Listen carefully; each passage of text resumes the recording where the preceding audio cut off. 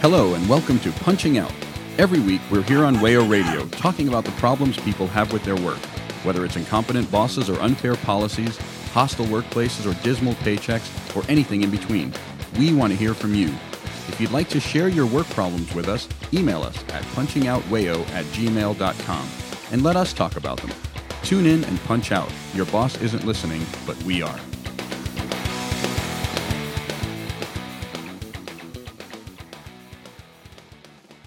Hello and welcome to Punching Out. I'm Ryan, joined today by Noah. Hi, y'all. And Lou. Hey, guys. Today's show, we're going to be talking about the subject of climate change. This is something that we've talked about on Punching Out in the past.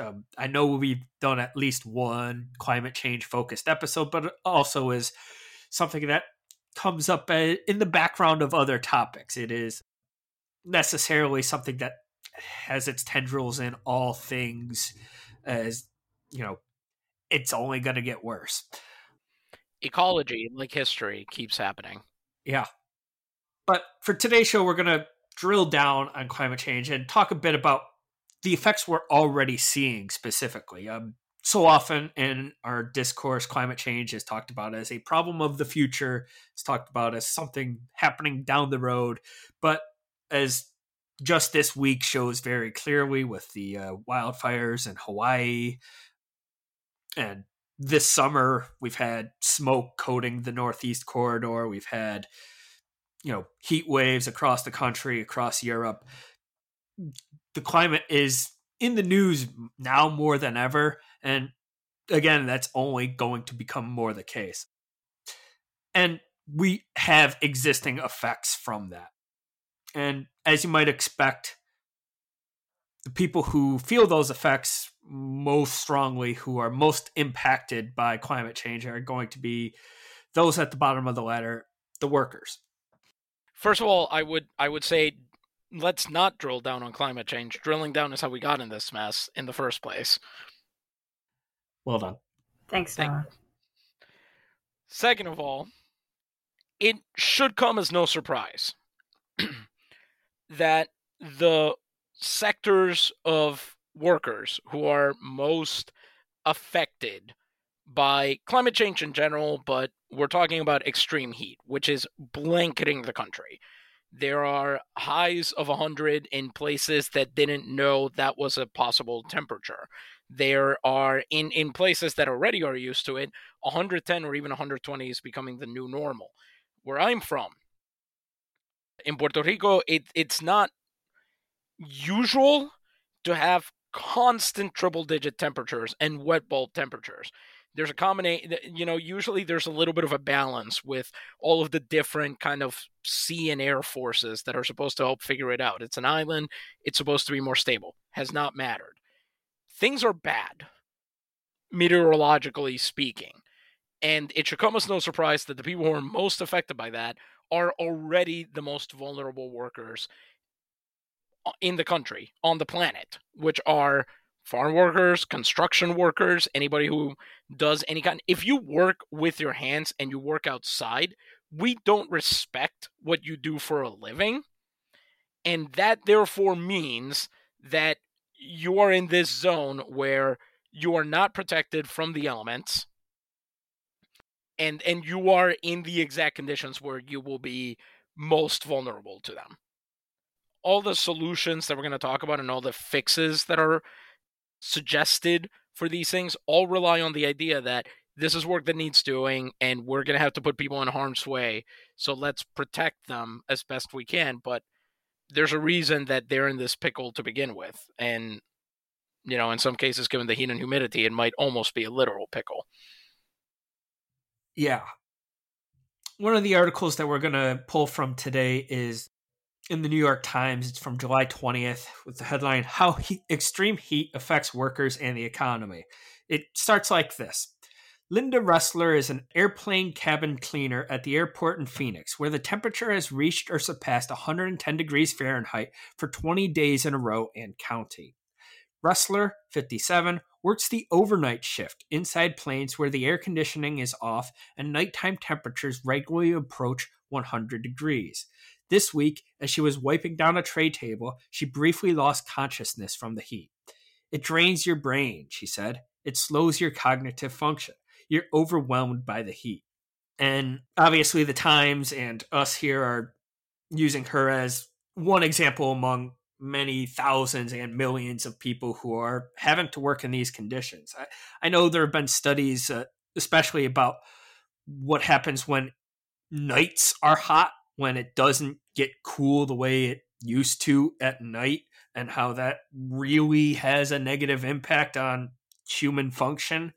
All throughout history, we had this expectation that at night, when you're sleeping, things would be a little cooler. You'd be able to let off some of the heat. Not just humans, but buildings and all our infrastructure were designed to let out the heat when it cools at night. And when it's 100 degrees at night, that's impossible. And it's inescapable too. Like, you can't move a whole population of people from one city. Like, you can't move the people from Phoenix to somewhere else that's going to be more hospitable. You're there, and the weather and the climate that's changing, like there's no getting around that. And the fact that it's so bad for so many people and affecting people, honestly, I'm more surprised that it's not a bigger deal. Like, yeah, you'll see news about wildfires, and you'll see cactuses in Arizona like melted on the ground because of the extreme heat that's gone there. But this is still kind of fringe stuff, it seems like. And even though, we've been talking about climate change for decades at this point, like, nobody seems to care all that much unless you're directly affected by it. Because I think all the people who can make policy decisions, they're not that affected. Like, they can go to their AC office, they can go to their, AC home or whatever like that. It doesn't affect them. And it's really disappointing. You talked about how you can't just expect a city of people to move somewhere else. And that is true. Obviously, in the short term, like, Phoenix isn't going to disappear. But it's also worth noting in part here that Phoenix came from somewhere. Phoenix is a city largely of people who moved to the Southwest from other parts of the country. It's a city that has seen explosive growth in the last several decades. And like, that's a change that happened and can unhappen just as easily if in the coming decades Phoenix is a city where the temperature is simply too hot to live, where the water supply isn't a guarantee. And one of the effects you're going to see from climate change is significant migrations. And it's easy to poke fun at Phoenix, which is, as a city, almost a monument to the idea that, we don't have to care about nature. But it's also affecting places where people have been living for thousands of years. It's affecting the American South. It's affecting India. It's affecting South America. Yeah, no, you're absolutely right. Like, especially cities in the American West that have popped up in the past few decades, despite knowing that climate change was coming, despite knowing that they had severe restrictions on water usage, despite all of that, and despite current conditions, they're still growing. And we can talk about how that's a policy decision and everything like that, but like, the people who are there, who were moved there as children or have to go there because of economic conditions, like, they can't up and leave right away, and nobody will up and leave, and nothing's going to really change until there are millions of people dead. That's my expectation of this going in now. Like, this is affecting so many people right now, and there's still so few motivating so few incentives out there to do anything about it right now that, like, I don't know what to do. It's a very frustrating situation. Yeah. I remember back when, they were still calling it global warming as opposed to climate change. That was when I was a kid, and even then it felt like this massive problem. One of the weirdest parts of growing up for me was watching this thing that when I was a kid was not arguable. It was happening. There was nothing you could say about it, becoming an object of debate because fossil fuel companies stood to lose money.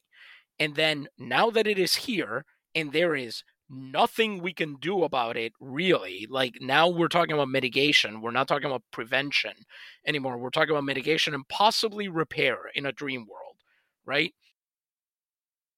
And suddenly it's been, no, actually, this will be good for people somehow, which is very interesting because I don't think it's typically good for people to die. And that's what tends to happen with extreme heat and extreme cold and extreme weather. Natural disasters, the wildfires that Ryan referenced, but, storms are going to pick up in strength. There's going to be blizzards that we haven't seen in thousands, if not millions of years. Things are going to be horrifying, nightmarish, bleak, apocalyptic. And we are sort of trying here, I think, to demonstrate that those impacts range all the way from the panic attack you feel when you look at your weather radar to people who have, Ryan, you might have this more to hand than I do, but who are getting all the symptoms of a fever without an infection. People who are dying from heat stroke, falling unconscious, being permanently disabled. And I don't think it's a coincidence that, we'll get more into this in segment 2, but I don't think it's a coincidence that after going through this pandemic for the past 3 years and really just finishing the long-term project of alienating everybody from each other, that the next big challenge is something that requires that collective effort. And there's no collective, like, mental energy to recreate that community. Yeah, to the point you had made about workers feeling the symptoms of fever without actually having one. This comes from an AP article which focuses in on the effect of climate change on farm workers, who, of course, a vitally necessary job, one that in the United States is done primarily by immigrants, and primarily by immigrants who are coming from countries where it is only hotter. The AP here quotes Pedro Murrieta Baltazar, who works in sweet corn and vegetable fields in Ohio, a place that, sure, it gets hot in the summer, but it is not what we think of when we think of, oppressive heat. There are hotter parts of the country. There are certainly hotter parts of the world. And yet he's describing how even in Ohio, farm workers are having to take precautions from, the effects of heat. Quote, during the summer, they work at one side of the field in the early morning when it's cooler, and then afterward, they put us on the other side where there is more shade, Murrieta Baltazar said. That's in Ohio. It's certainly happening in California, in Arizona, in Florida. There's the Washington Post article that gets into like the effects on farm workers in Florida. Just to continue, the New York Times article here notes at least 2 workers collapsed and died last week in Italy, which is at the center of Europe's searing heat wave. In India, workers in the informal economy are suffering under the unrelenting sun. Quote, this past month, I've either had fever or body ache every other day, a food delivery driver in Delhi told Rest of World, an independent news site. And in Dubai, which will host the United Nations Climate Change Conference this year, workers are struggling to cope with furnace-like conditions. Between noon and 3 p.m. or 3:30 p.m., we simply cannot work. Issam Janetti, who works in an outdoor car park, told Voice of America. There's 2 incredible pieces of irony there. Obviously, Dubai hosting a conference on climate change. That's another monument to human hubris right there. But also Voice of America asking workers in other countries, presumably so that then they can funnel that information to anti-union death squads, which is what they spent most of the 20th century doing. That's pretty amazing and pretty bald-faced of the US's like international media arm to be trying to get opinions on this when, again, the US could be leading the way on any of this, and instead is not only bringing up the rear, but like actively trying to tug everybody else towards its increasingly hellish hole. Dubai another desert city, but also one whose wealth comes from the fossil fuel industry. It's wild that the UN would hold a climate conference there for that reason, among others. No, they know all about climate control and doing that because they have like an indoor skiing area that you can practice your downhill skiing on. So like Dubai totally has it covered. They've got that really tall building that no doubt has its own climate measurements. So yeah, 100%. They are the ones to do this. I agree. The UN's onto something. The punching out does not generally endorse the idea of the UN being onto something by having a climate change conference in Dubai. I feel it's necessary to mention this. Yeah, to some extent, this segment is just going to be a list of horrifying anecdotes and statistics because, this is not a new problem, like we started off saying. This is something we've known about for decades. This is something that we've been aware about. And yet it still feels necessary to put front and center the horrifying business end of it all. There was something I saw a few weeks back about people suffering burns just from touching the asphalt in Phoenix, in Arizona. People who had passed out due to heat stroke landing on that asphalt and finding themselves covered in severe burns from it. This AP article says, quote, farm workers are 35 times more likely to die of heat exposure than workers in other industries, according to the National Institutes of Health. But there is no federal heat standard that ensures their health and safety. That's something we'll get into in the next segment. And the thing about it is, right, like it was with COVID, like it is with every other problem. We live in a country that believes in individual solutions to systemic problems. That's the classic approach. Walk it off. What are you, a coward? That kind of thing. You're not working hard enough. You're too lazy and entitled. You're a millennial, etc. What do you want? Avocado toast instead? I think I've made my point. But Edgar Franks here mentions that working on farms in the heat, he mentions that it's a matter of life and death. Now, this is a man who is still working at berry farms in Washington, but is also the political director for a farm worker justice group. And he says there's no escaping it. It doesn't matter if you're, covered from head to toe in like the best ventilated clothing or wearing the hats and all that, or in a t-shirt or anything. It's going to be hot no matter what. I want anybody listening to keep that in mind because we are going to talk about some of the solutions that have been offered to this. And they are almost all on the level of wear loose-fitting clothing in non-dark colors kind of thing. Like you would if you were going on like a tourist trip. Right there between, make sure to wear closed-toed shoes in a cave. I don't know. It's the level of, and this is disrespect is what it is. Because this is always coming from people who have not had to do absolutely anything, any kind of backbreaking labor like this in their lives. Men who have worked one summer of construction with the guys that they will then employ as the owner of their dad's, plumbing or contracting business will be in comment sections all across the internet complaining that immigrants from Central America couldn't get their fruit on time because they were, too busy passing out in the fields.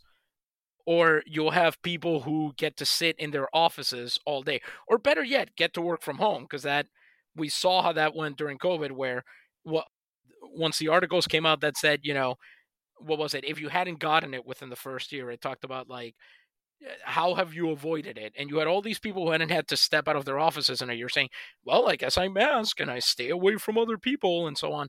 And never added the point of like, I don't work in healthcare. I don't work in a school. I don't work anywhere.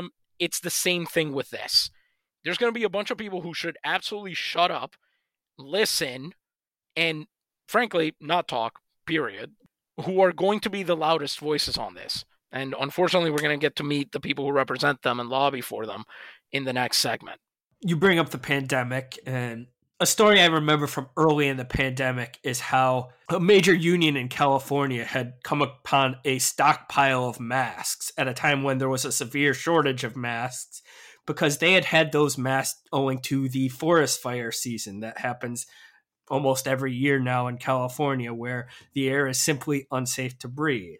This segment, we've been focusing on heat deaths and heat exhaustion and stuff like that, but smoke inhalation is going to be another, common malady of our warmer future. Another problem that you run into when discussing this subject is that it's hard to get exact numbers on something like this for a variety of reasons.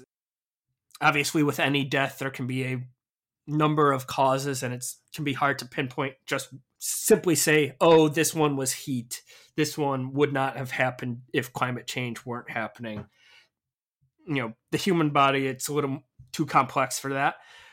But also because, as the Washington Post notes, the government says its figures are likely vast underestimates because of underreporting when it comes to heat deaths and workplace deaths owing to heat. There's a lot of incentive for companies, for governments to minimize this problem in the way that there were around the early stages of COVID and the later stages of COVID.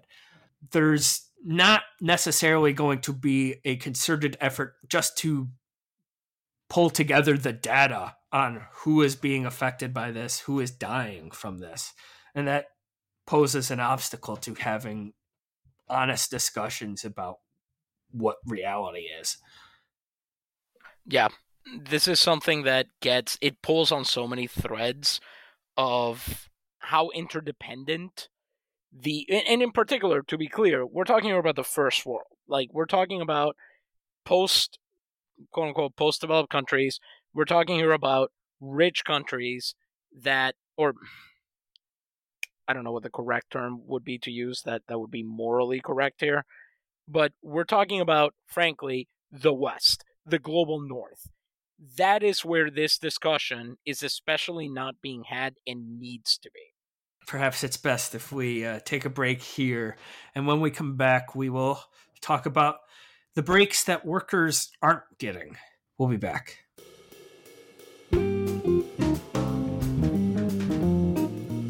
You're listening to Punching Out on WAYO-LP Rochester. If you'd like to continue slacking off, you can find all of our past episodes on iTunes and SoundCloud. Remember, your boss isn't listening, but we are.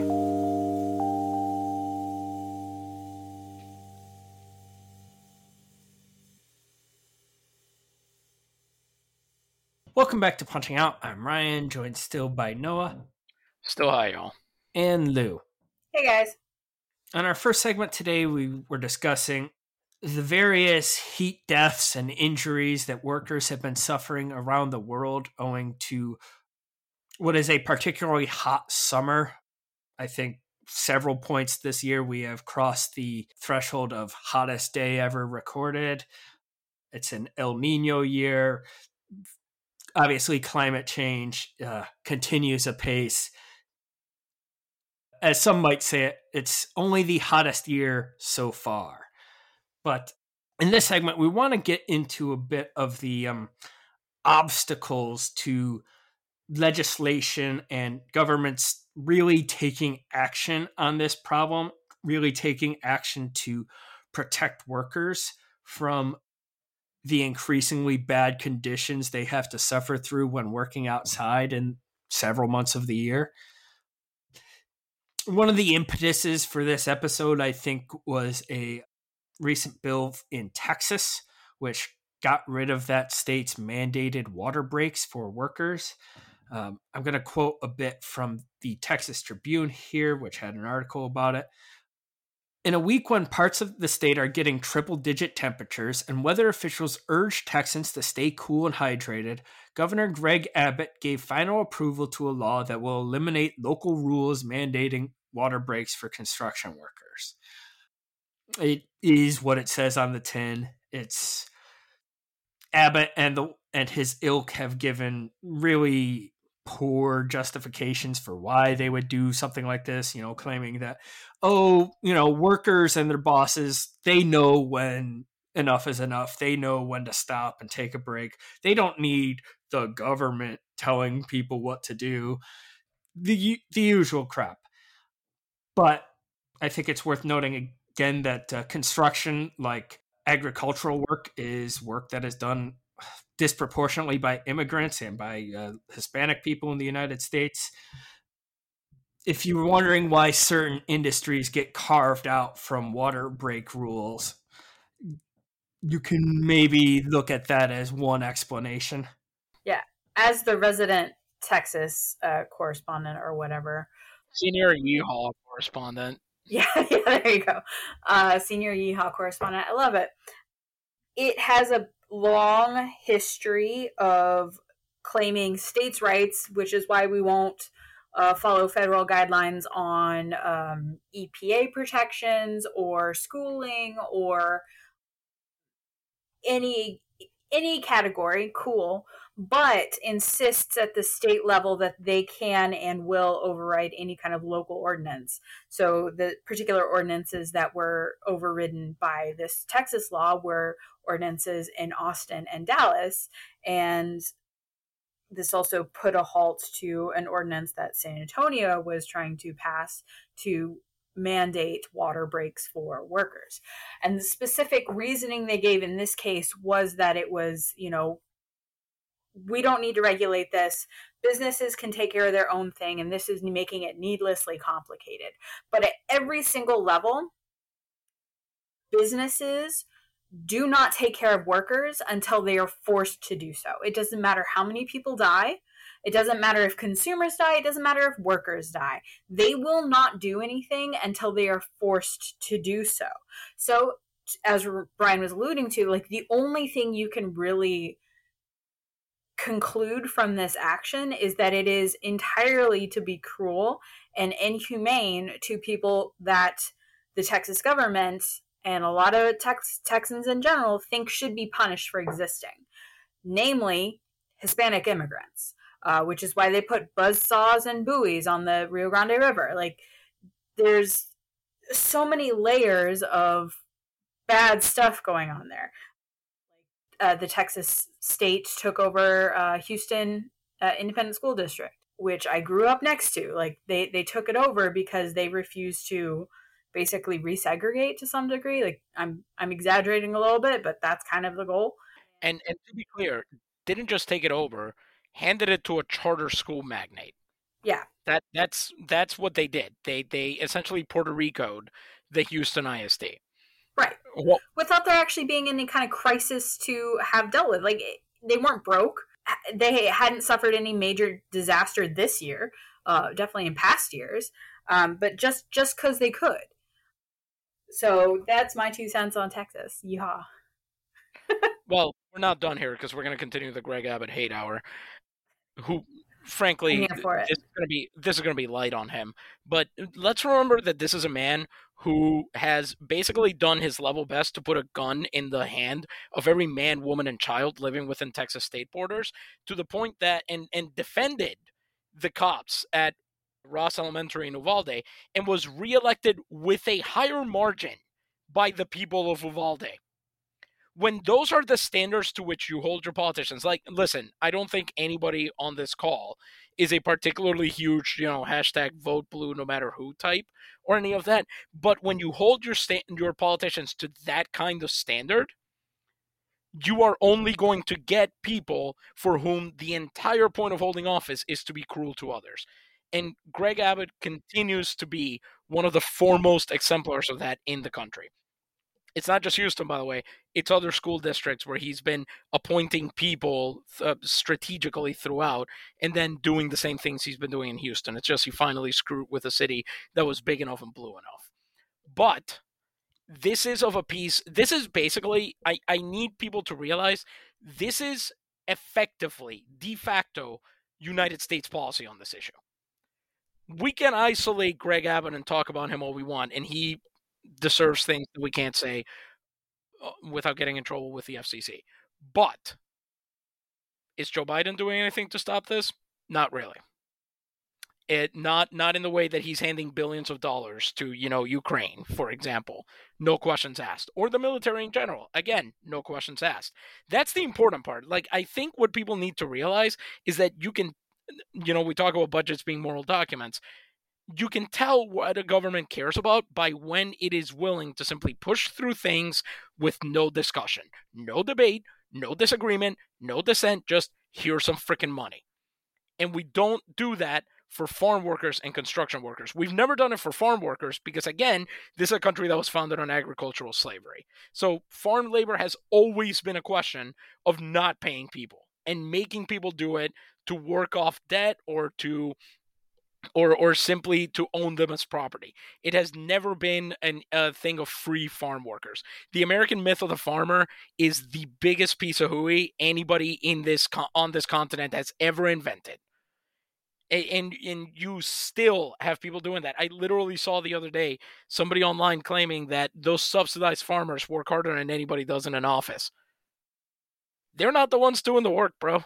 You talked about what the federal government is doing here and what they aren't doing. I came across a bit in Bloomberg Law that I think you might find fascinating here. Headline of Why OSHA Has No Worker Heat Rule Explained. Quote, by OSHA's own account, the agency must go through 46 steps to enact a rule, 39 of which are dictated by laws passed by Congress or White House executive orders. According to OSHA, the heat rule is at step 20, conducting a small business review, a requirement set by law that all significant OSHA rules must fulfill.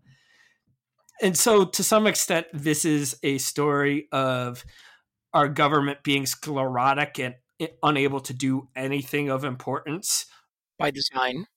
Yeah.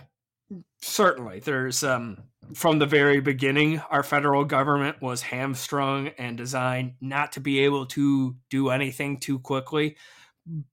But at the same time, I think it has also been very good at getting in its way. This is true. I will point out, however, that this specific thing is meant to be to businesses' benefit.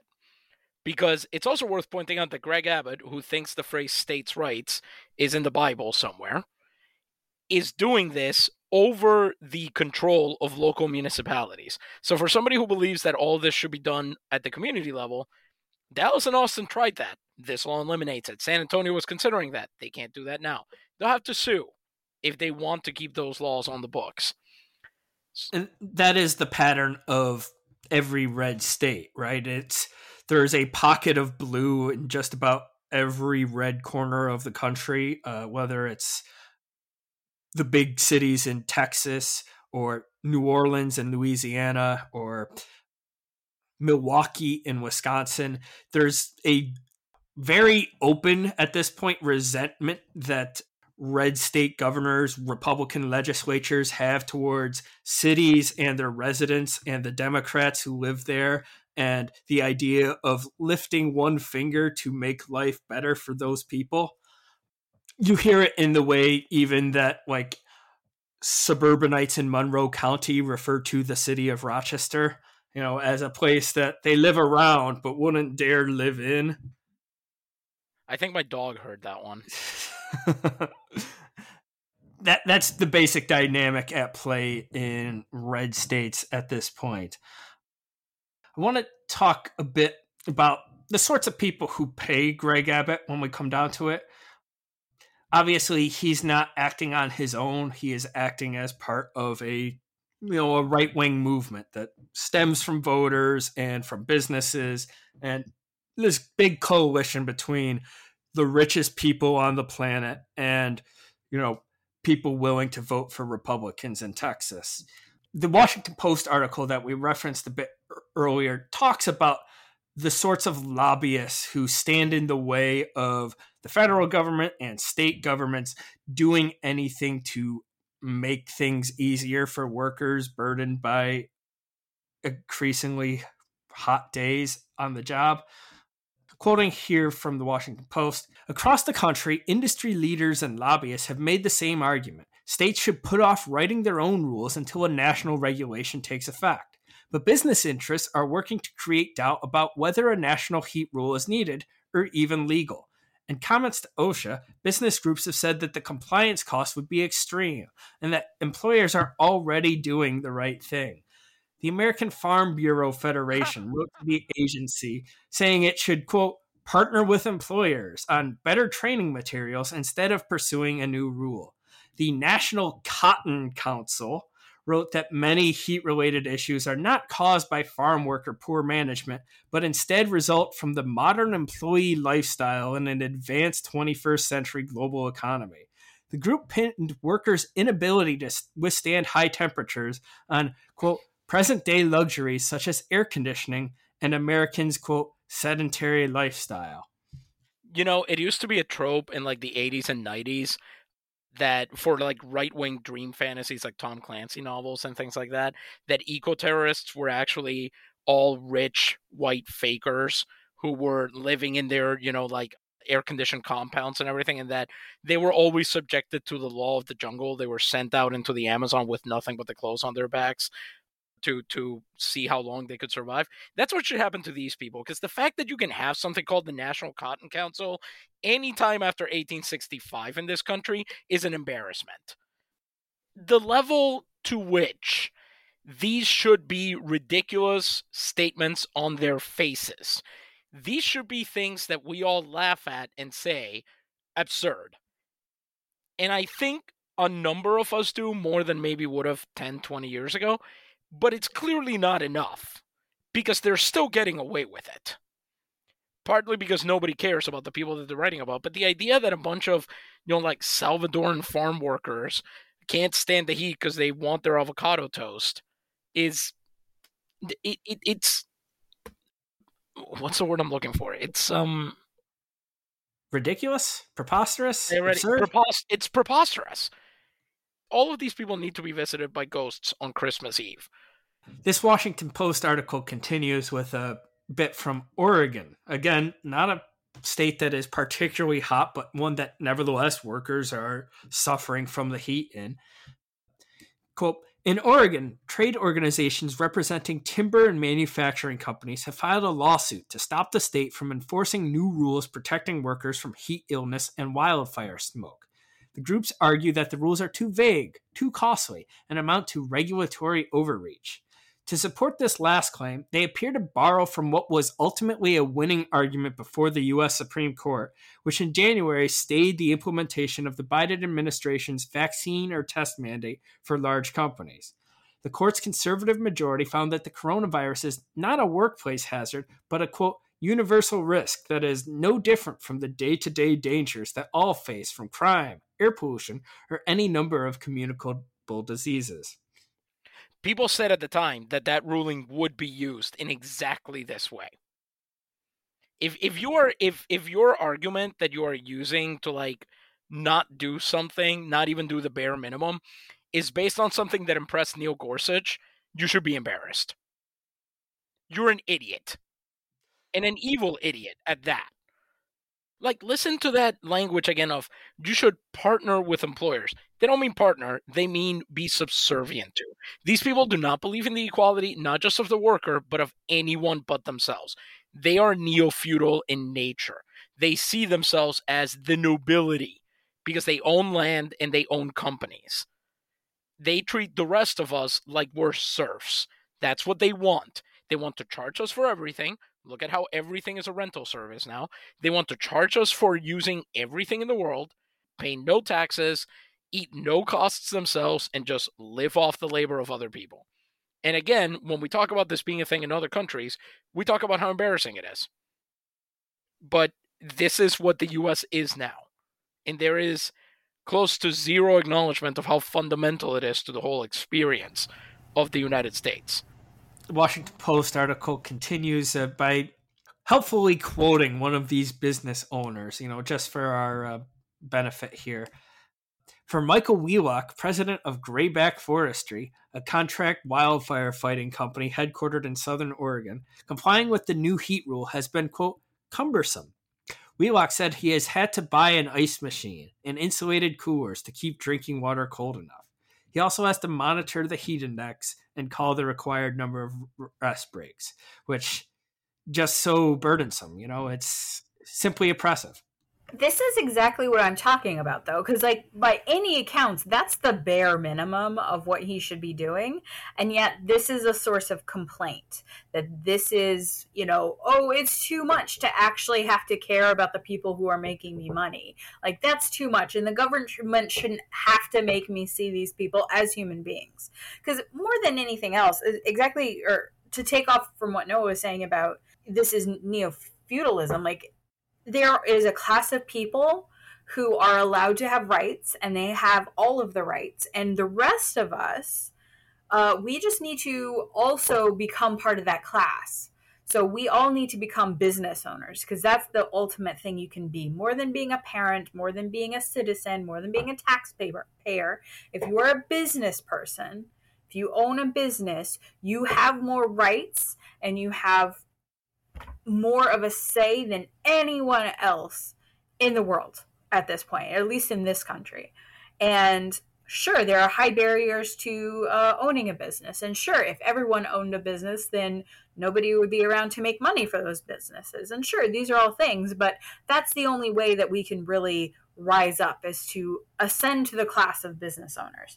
And then maybe then we would be able to protect ourselves from climate change, and we would be able to protect ourselves from or enact changes that would protect ourselves from this. And it's absolutely ridiculous, and all they keep doing is a delay tactic to keep all of us squabbling and fighting about water breaks, while they build themselves bunkers to survive the next wildfire and to survive the next 120-degree heat wave that kills everybody. They're hoarding food, they're hoarding space, they're hoarding water. And they're all doing this while we have to just struggle to survive right now. But have you considered that, quote, employees in Virginia are acclimated to their environment and are less impacted by higher temperatures? Which is the argument being made by Connor Miller of the Virginia Forest Products Association. I'll show you a forest product.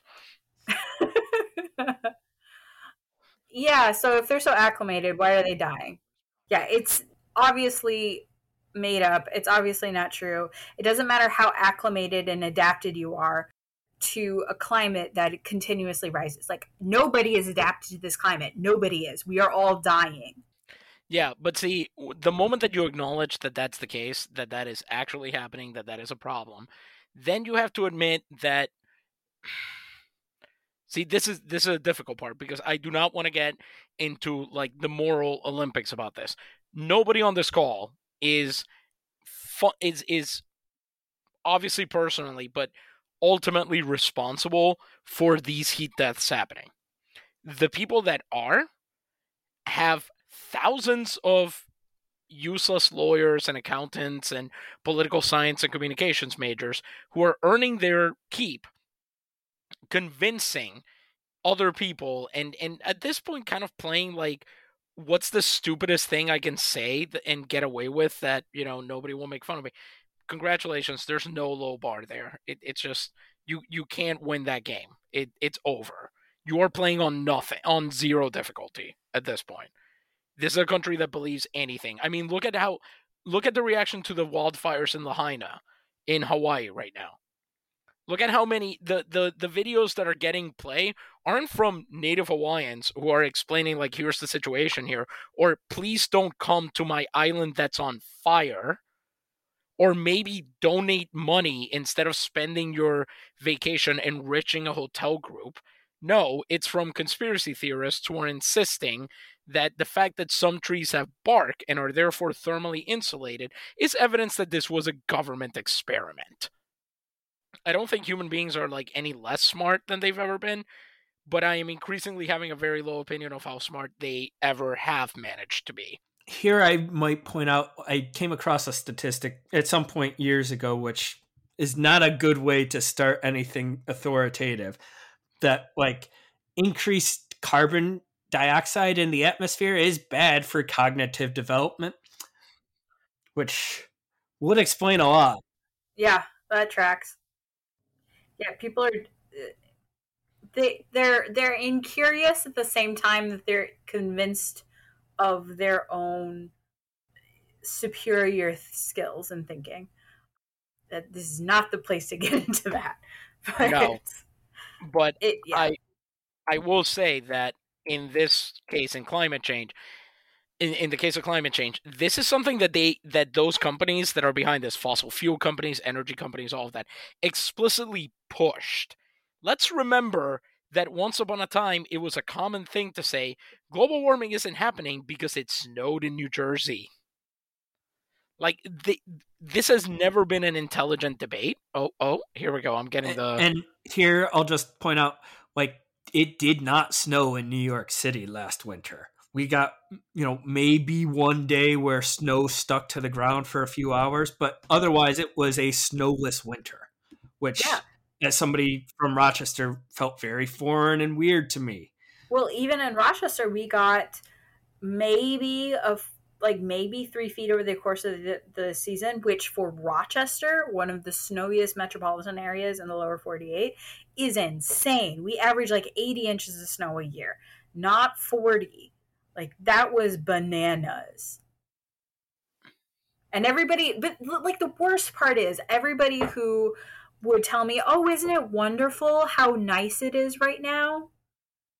And all the sane people I know are like, yeah, sure, it's end times, but yeah, I'm glad you can feel comfortable enough to go outside in shorts right now in February. Yeah. I think we'll call this segment there. And when we come back, we'll try to find a positive angle to the end of the world. We'll see what we can do.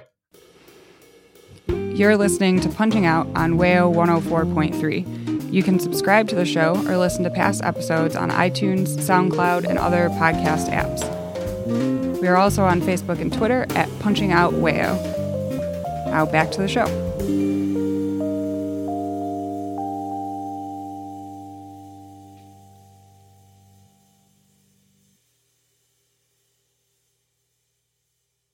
Welcome back to Punching Out. I'm Ryan, joined still by Noah. Still hi, y'all. And Lou. Hey, guys. I really thought you were going to go with heat for this. Yeah, I thought about it, but this is bleak. We've been talking about climate change and the impact it's having on workers here in the present day, and B, the business lobbyists who are working hard to ensure that it continues having that impact on workers in the future by, preventing states from instituting, water break laws and things that might mitigate the conditions workers have to deal with. Now we're in the third segment. We're going to try and find some sort of hope here, some sort of idea for a future that sucks slightly less. And one idea, which isn't the worst idea, but I do think misses the mark, comes to us from an Oxford study, which argues that the 9-to-5 workday, which has become the standard for probably the last 100 years or so, roughly, should in fact become the 6-to-2 workday, 6 a.m. to 2 p.m., so that workers are out of the workplaces before, the hot hours of the late afternoon, and we can at least reduce some of the impact in this way. How do we feel about this? No, I don't like it. No. I only wake up for work by 6 under extreme duress, personally. So, no. Second, I like the implication that workers going into work between 6 a.m. and 2 p.m. Just cease to exist after that point and don't have to go anywhere else during the hottest part of the day. So, that's it. This is really just a mitigate the cost to business owners for cooling their buildings and anything. It doesn't solve anything. It doesn't do anything. People still have to exist in the hottest part of the day. They're just not existing at work where they're not productive because they're so hot. Yeah, it's funny you mention that, because this is an article that ends by mentioning what the Japanese government did some decades ago, ultimately to do exactly that, to mitigate costs for businesses. So it was, put on a short sleeve shirt instead of a suit during the summer, keep the office thermostat at 28 Celsius, come into work earlier instead of later, take longer holidays in the summer, and then banning overtime, all of which end up being ways for businesses, to save money, but which are exactly the kind of things you expect Fortune magazine, which, by the way, I did not realize was a Yahoo imprint now. I don't know if it's a Yahoo imprint or if Yahoo's just republishing the article with permission. Fair enough. But again, it's the same thing, not to, keep mentioning the pandemic, but why are we having to go back to the office? It's not because that's better for workers. It's not because that's better for literally anybody except the people who own office buildings, who are mad that they are not able to recoup their investment because, as Lou was saying last segment, the thing about the class of business owners is that they are people who demand when their investments go wrong, when the risk that they supposedly that they took, and which they want you to be very proud of them for taking, doesn't pay off. They want to take it out of your hide. They want the rest of us to pay for their mistakes. And we have been doing that for all of human history. That is why we are where we are. Like, I know at this point it is a nearly universally acknowledged truth, unless you're a moron, but we know for a fact that Exxon and other oil companies knew this was all coming. They redesigned their infrastructure to basically mitigate that ahead of time. We know that these companies were aware of the fact that their activities were having, and they stopped any political development towards mitigating any of it, thereby consigning millions of people who just happen to be born and live in the tropics to death. That is what they did. In a society, in a world that made sense, we would be having crimes against humanity trials for these people. They would be in the docket, and we would be hitting them with, untold counts of murder. But instead, we have what we have. So maybe it's better if we all, as a certain president said some years ago, maybe we look forward and try to find the solution instead of, punishing the people responsible. I mean, we should do that, to be clear, but also we should maybe fix some things. Yeah. I do want to get to an actual good idea before this segment ends, but I think the thing that gets me about this 6-2 workday idea is that for all of the talk of how, using less fossil fuels would be inconvenient, it would affect X, Y, and Z, it would just be, unpleasant. We couldn't possibly do that. This would be a massive change to how humans live their lives on just an incredible scale. If you think about it, it would mean hundreds of millions of people waking up before dawn every day, driving to work before dawn every day to get to work on time. It's more inconvenient than I can imagine just about anything being. And this is the solution being offered, right? It's not really about the convenience.